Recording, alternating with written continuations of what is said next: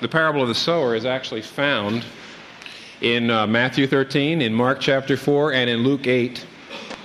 Today I'd just like to read to you the version that you find in Matthew 13, verse 1 to 9, and then I'll read Jesus' interpretation of the parable, verse 18 to 23. The same day Jesus went out of the house and sat by the lake. Such large crowds gathered round him that when he got into a boat and sat in it, all the people stood on the shore, and he told them many things in parables and said, a farmer went out to sow his seed. As he was scattering the seed, some fell on the path, and the birds came and ate it up. Some fell in rocky places where it did not have much soil. It sprang up quickly because the soil was shallow. But when the sun came, the plants were scorched, and they withered because they had no root. Other seed fell among thorns, which grew up and choked the plants. Still other seed fell on good soil, where it produced a crop of 160 or 30 times what was sown. He who has ears, let him hear. And later on, Jesus says, listen to the meaning of the parable. When someone hears the message about the kingdom and does not understand it, the evil one comes and snatches away what was sown in his heart. That's the seed sown on the path. The one who received the seed that fell on rocky places is the man who hears the word and at once receives it with joy.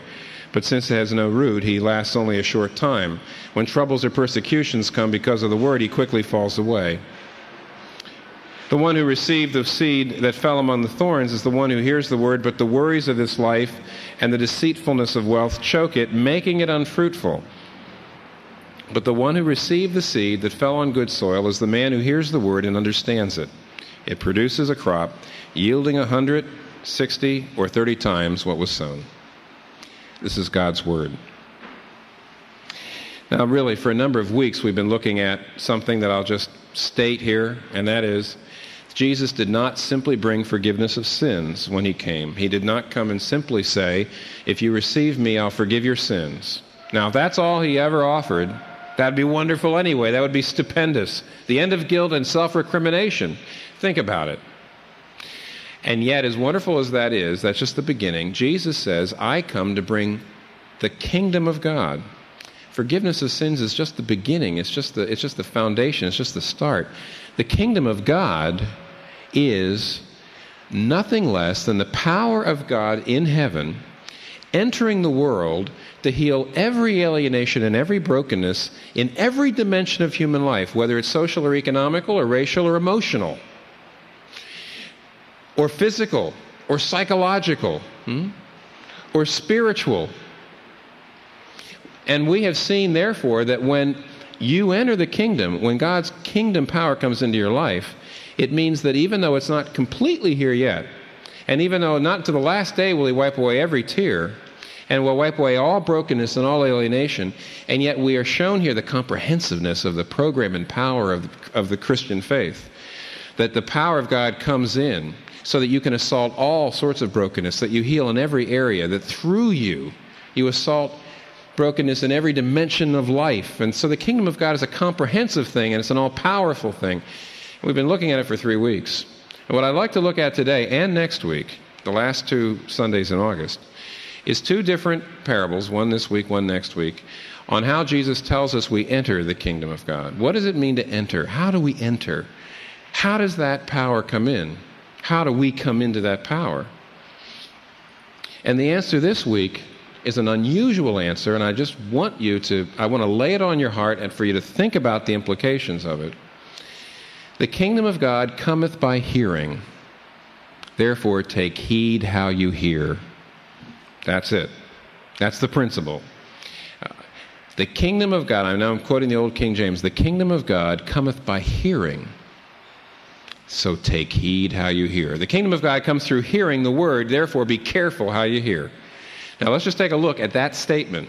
The kingdom of God comes by hearing, therefore be careful, take heed how you hear. Let's look at the 2 principles, or the 2 sides. First of all, let me just show you what Jesus means when he says the kingdom of God comes by hearing. This was very unusual. I'll show you how unusual. Earthly kingdoms always come through coercion and force. They never come through hearing. Earthly leaders almost always are great at getting a hearing, but the kingdom of God comes to people who are good at giving a hearing. Let me just show you how radically different this is. Listening. Listening well, listening deep, listening and understanding is the primary skill of the kingdom of God. Without it, you can't enter it. And the power of the kingdom can't come into your life. Without it, you can't proceed. Without it, the power of God the kingdom power can't flow out through other people. Your ability to sit down and listen, your ability to take in what somebody else is saying, your ability to truly listen and hear is the most important ability. It's not true in earthly kingdoms. If I look at most leaders that I know, and a lot of them you know, you work under them or you follow them, they are great at getting a hearing. They are great at sound bites. They are great at lobbying, at picketing, at getting the message out, at advertising. They're great at coming into a room and into a meeting and getting people to do what they want. In other words, the best leaders in earthly kingdoms are bad listeners. If they listened too well, they wouldn't be dynamic enough. They wouldn't be decisive enough. They'd be pushed aside by somebody else who's a worse listener than them. Because that's where you get your power in earthly kingdoms. By talking rather than listening. By putting forth, by getting a hearing rather than giving a hearing. Let me tell you something. I have been unusually convicted this month in studying this particular truth. Ministers in particular, you see, are just so easily conformed to the pattern of the world. The kingdom of God comes by listening, by hearing, by receiving, by taking in, by understanding. And every other kingdom I know moves forward by coercion and by people who do not listen and don't want to listen, don't know how to listen, and are good at making other people listen. Now here's the reason why. The reason why is because the kingdom of God, the secret of the kingdom of God is the seed. And the seed, Jesus has told us, is teaching. It's the word of the kingdom. It's the Christian message. It's the Bible. It's information. The kingdom of God moves forward on the basis of hearing the truth. Whereas human kingdoms and earthly kingdoms always move forward on the basis of coercion and force. Look, when Alexander the Great brought his kingdom to a town, everybody knew it was there. There was only two kinds of people left in the town after Alexander got his kingdom there. People in his kingdom and people who were dead. That was it. You either died fighting or you were in the kingdom. It was overwhelming. That's even true in democracies, though. You know, if 51% of the population vote for one person for president, 49% for another person for president, what happens is the 49% who voted against the person have to serve. They have to submit to him, because even democracy is a coercion of the majority. The kingdom of God, though, is different. It's like a seed, not like a boulder. When the boulder comes to hit the ground, it smashes the ground, but the seed comes in very quietly. The boulder transforms the ground, revolutionizes it externally.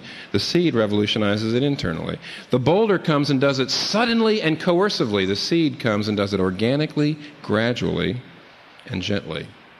The boulder actually just breaks the land, but the seed transforms the soil into a garden or a forest. It transforms it by reorienting and rechanneling its energies, its nutrients and its minerals into life-giving processes. The boulder ultimately doesn't really change the land. It just breaks it with sheer external power. The seed transforms it completely and ultimately transforms it more completely. It's not superficial the way a boulder does it. In the same way, human kingdoms, whether it's an Alexander the Great bloody kingdom or whether it's a democratic process, only superficially can affect you. It's done through coercion. But the kingdom of God comes by getting the truth and having it penetrate the heart. We don't understand this. We're not used to it. And I would suggest to you right now, if you look at your heart for a minute, that many of you who are not able to give yourself to the Christian faith, you haven't been able to give yourself to Christ, and many of you who have, and many of you who are Christians but who are struggling mightily and not growing and unhappy and confused in your Christian faith, are in that condition because you think that the kingdom of God ought to operate the way the kingdoms of earth do. See, you're like John the Baptist, who was in prison, and he sends a messenger out to Jesus, and he says, are you really the one? Are you really the Messiah? Are you really the one who's bringing the kingdom? Or should we look for somebody else? Now, why was John the Baptist suddenly full of doubts? Was it a failure of nerve? Being under threat of death in a prison, was it a failure of nerve? No way. No way. John the Baptist was a tremendously courageous person in temperament. It was a failure of theology. He either didn't understand or he forgot that the kingdom of God does not move forward the way Alexander's kingdom moves forward or any other kingdom. See, John the Baptist is sitting there saying, if you're the king and I'm the servant of the king, why do I hurt so much? Why am I in prison? Why am I about to have my head sliced off? Why are people abusing me? Why is there so much evil going on? Why do so many people reject you? Isn't it possible that that's one of your problems right now? I know how teenagers are, for example. They're always saying, if Jesus was real, why doesn't he just drop on down in front of City Hall and do several miracles right, in front of all the cameras, and then there'll be no more doubts? Teenagers always say that to me. Why doesn't he just do a miracle or something? Like, for example, make me beautiful. If he's really the king, why doesn't he just do that? A lot of you are in a similar situation. You're saying, if I really am a Christian and he's the king, why do I still hurt? Why is there so much evil around me? Why is there so much pain? Why am I suffering? Why am I in prison if I am the servant of the great king? And Jesus says to John, and he says to you, that's not how my kingdom works. My kingdom doesn't work like earthly kingdoms. It doesn't come through like a boulder and smash everything and put down everything. It doesn't come in like Alexander. It doesn't come in and just wipe everybody off the face of the map except those who submit to me. No. My kingdom comes gently like a seed. At first, it looks vulnerable and weak and completely underwhelming. Because the kingdom of God starts as simply a crazy message. And it's actually crazy. As weak and as strange and as upside down as possible. People scorn it, they laugh at it, they reject it left and right. They say there's no way that's going to change a life, there's no way that's going to change a world. It's a crazy mixed up message. You know what the message is? That a king came from heaven and he triumphed by being tortured and killed. And because he was tortured and killed and died for your sins, therefore, he can come into your life. And you know what that means? It means now his followers lose themselves to find themselves. His followers know now the way up is down. That the way to really be rich is to give away your money. The way to really have power is to become a humble servant to other people. The way to really grow and be transformed into the likeness of Christ in wisdom and love is to go through lots of suffering and pain and learn dependence. What a stupid message. What a crazy mixed up message. That's going to change my life? That's going to change the world? Yes, Jesus says, absolutely. Because the kingdom of God comes by hearing a truth.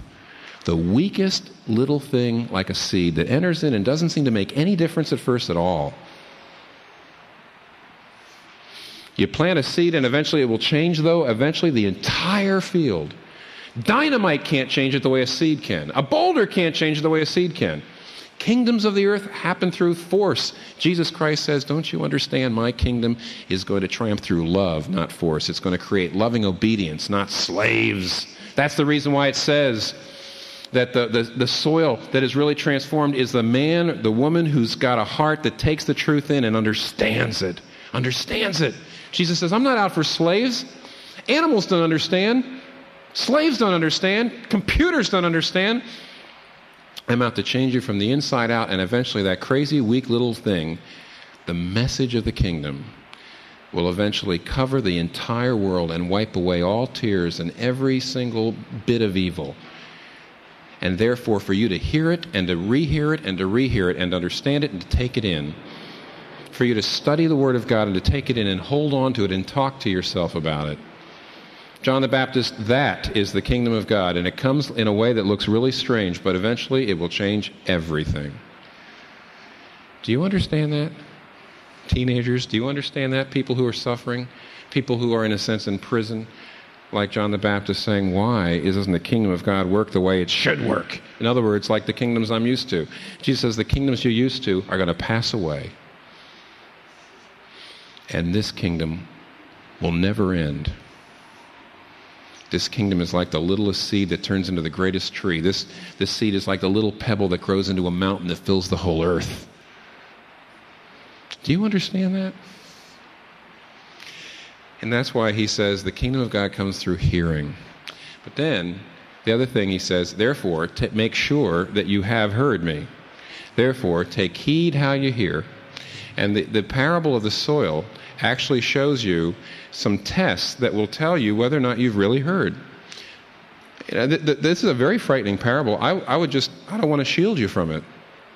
I don't want to shield you from it. When Alexander the Great came to town, when you were in his kingdom, you knew it. You got your tax assessment, you knew when you were in his kingdom. What Jesus Christ is saying is, my kingdom is different. It's very easy to reject. It's very easy to miss. It's very subtle. You have to really listen. You have to reflect.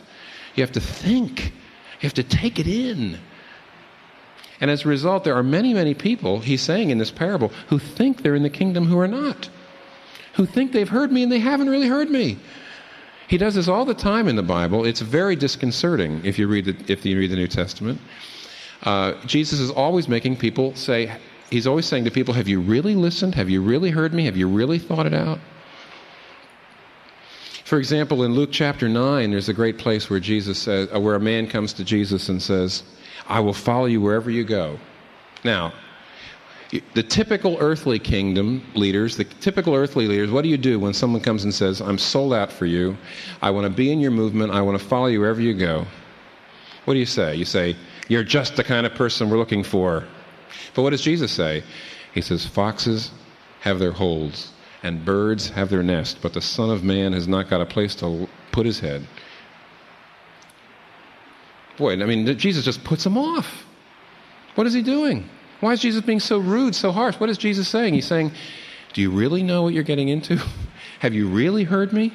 Are you really ready to enter my kingdom, or are you just trying to get me to serve you in your kingdom? Have you really understood what this is about? Jesus is always talking like that, and the whole principle of the parable of the sower is to say, make sure you know that you've heard. And the tests that are there are, I'm going to make, there's two ways to preach this parable. One is to look at the whole and then give you a brief overview of the test. The other is to get into every one of the soils and work all out what they all mean. And I've decided to take the former. Some of you are very relieved at that. And that is just to let me briefly show you how each one of these soils is a test. The first, and there are actually warnings, and I'll just go down them and conclude by explaining what they are. The first test, to make sure that you really have heard the messages, the first test is beware of listening to the word of Jesus with a hard heart, with the intellect only. You see, it says some of the seed falls on hard ground and it never penetrates. A seed can't germinate unless it goes underneath, at least the seeds we're talking about here. And that means, in the same way, it's possible to be in contact with the Word of God regularly. You could come to church, you could adhere to the creed, you could read Christian books and all that, but it's never made a personal penetration. What Jesus means, I think, by this is these are people to whom Christianity is only theoretical. Here's your first test. Have you ever come under the personal power of the truth? The message of the kingdom is supposed to get down into the heart. And people who have actually experienced the power of the kingdom in their lives are people who have moved from seeing Christianity as theoretical to suddenly seeing it as a personal discovery.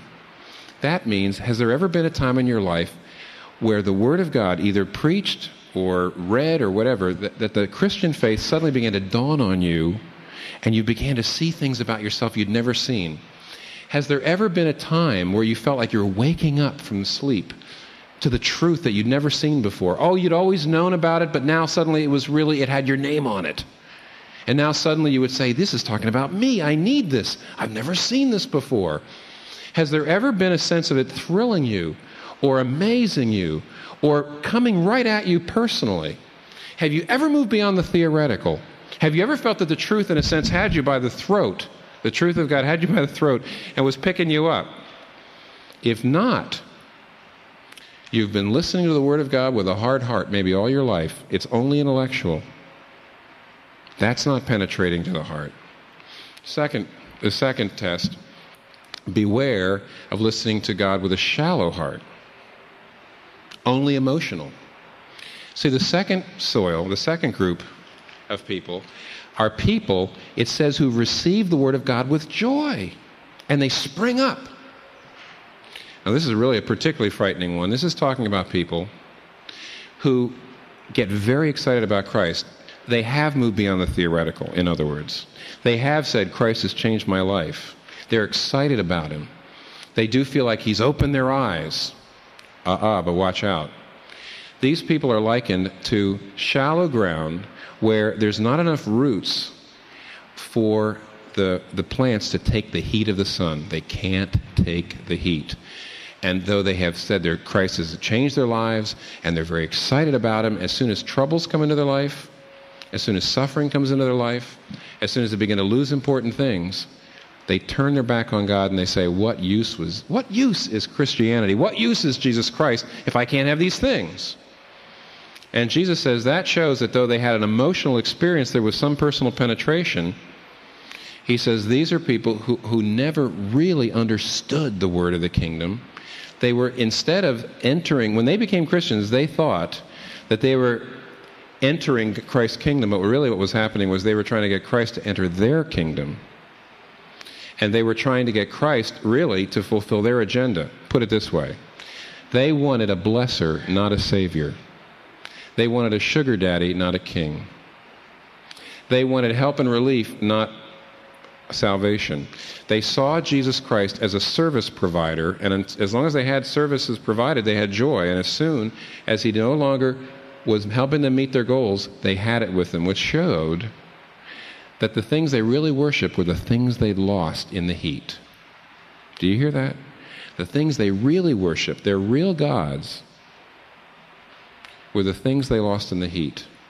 They had never transferred their trust from themselves to their Savior. They had never transferred the kingship of their lives from themselves to Jesus.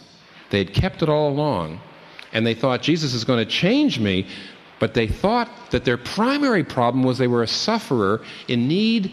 You were a sufferer in need of a solution, when actually your real problem, Christians know, is that you're a sinner in need of a Savior. In other words, they received the Word of God with joy, but they were not convicted of sin. They had this personal experience of Christ, but it did not lead them to repentance. To say, I've been living my own life, trying to be my own God, and now I'm going to let you be my Savior and my God instead of me being my Savior and my God. That never happened to the second group. They heard with a shallow heart, emotion only. They thought Jesus was going to meet a bunch of needs, but they didn't really understand the message of the kingdom. Thirdly, in a sense, the last warning, don't listen to the Word of God with a hard heart. Don't listen to the Word of God with a shallow heart, the emotions only. Thirdly, don't listen to the Word of God with a divided heart. The thing that's scary about the third group is it's pretty easy to see the first two groups are not real Christians. And it's pretty easy to see that the last soil are real Christians. The trouble with the middle group, the third group, is it's hard to tell. They have root. They stick around. But the seed fell amongst thorns, and the thorns are springing up and making it hard for them to bear fruit. They don't fall away. They don't run away. And you know who these people are? The second soil was full of plants who actually were controlled by the things of the world. But in this group, these people's lives, they're committed to Christ, but Christ shares control with things. There's a division. They worship God, they worship Christ, and they worship these things. There's a division, and as a result, their Christian life is choked. They don't see themselves changing. They don't see the healing going on. They don't see the real power of God coursing through their lives. And as a result, they're not sure that they're Christians. They're always in doubt. They're always anxious. Just like in the parable, you can't tell.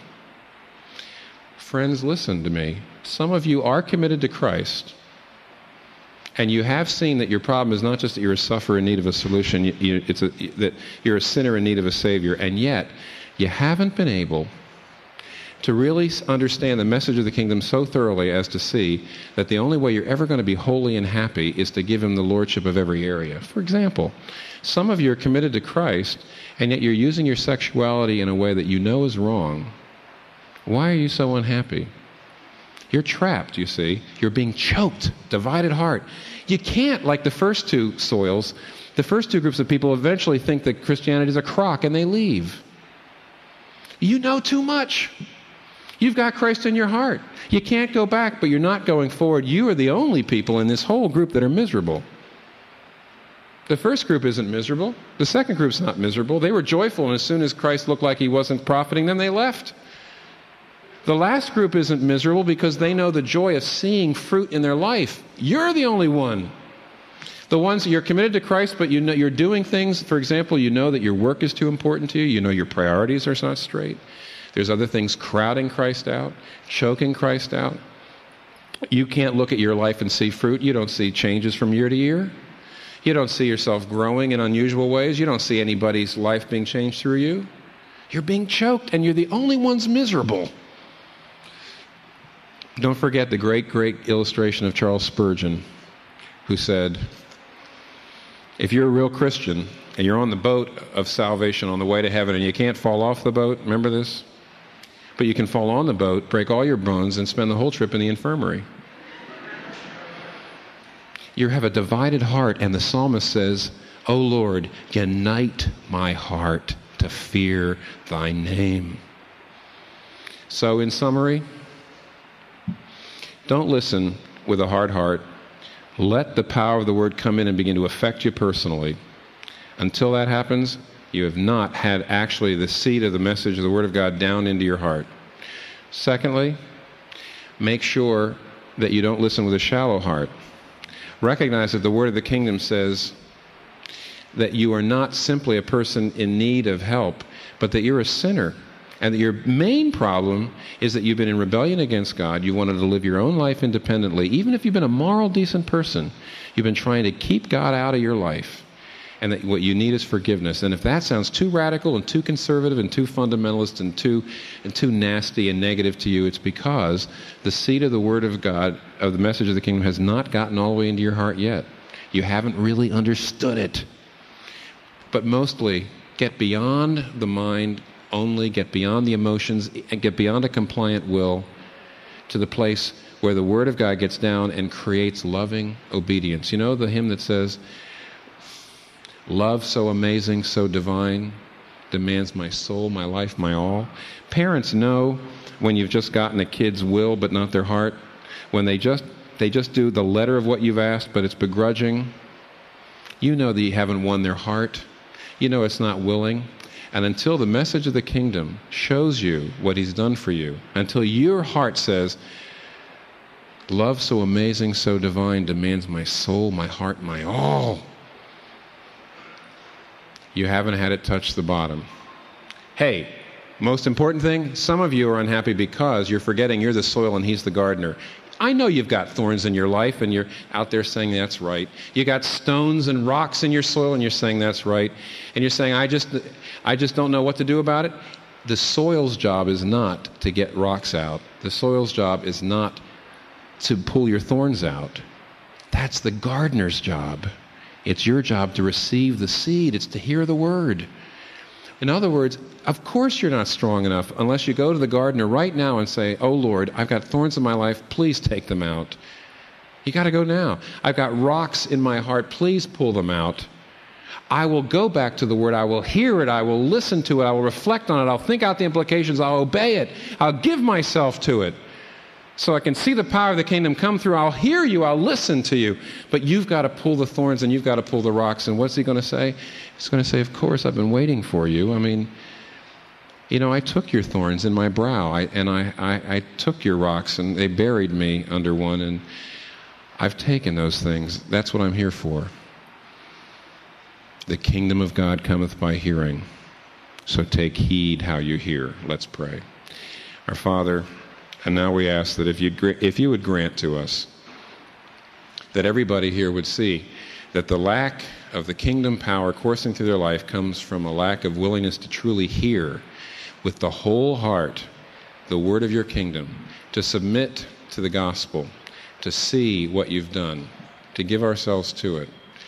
If you would just show us that, we know that our lives would be changed. We ask you to do that. And, O gardener, Jesus Christ, pull out those rocks, pull out those thorns. We will listen, we will hear, we will obey, we will give ourselves to you. And we ask it in Jesus' name. Amen.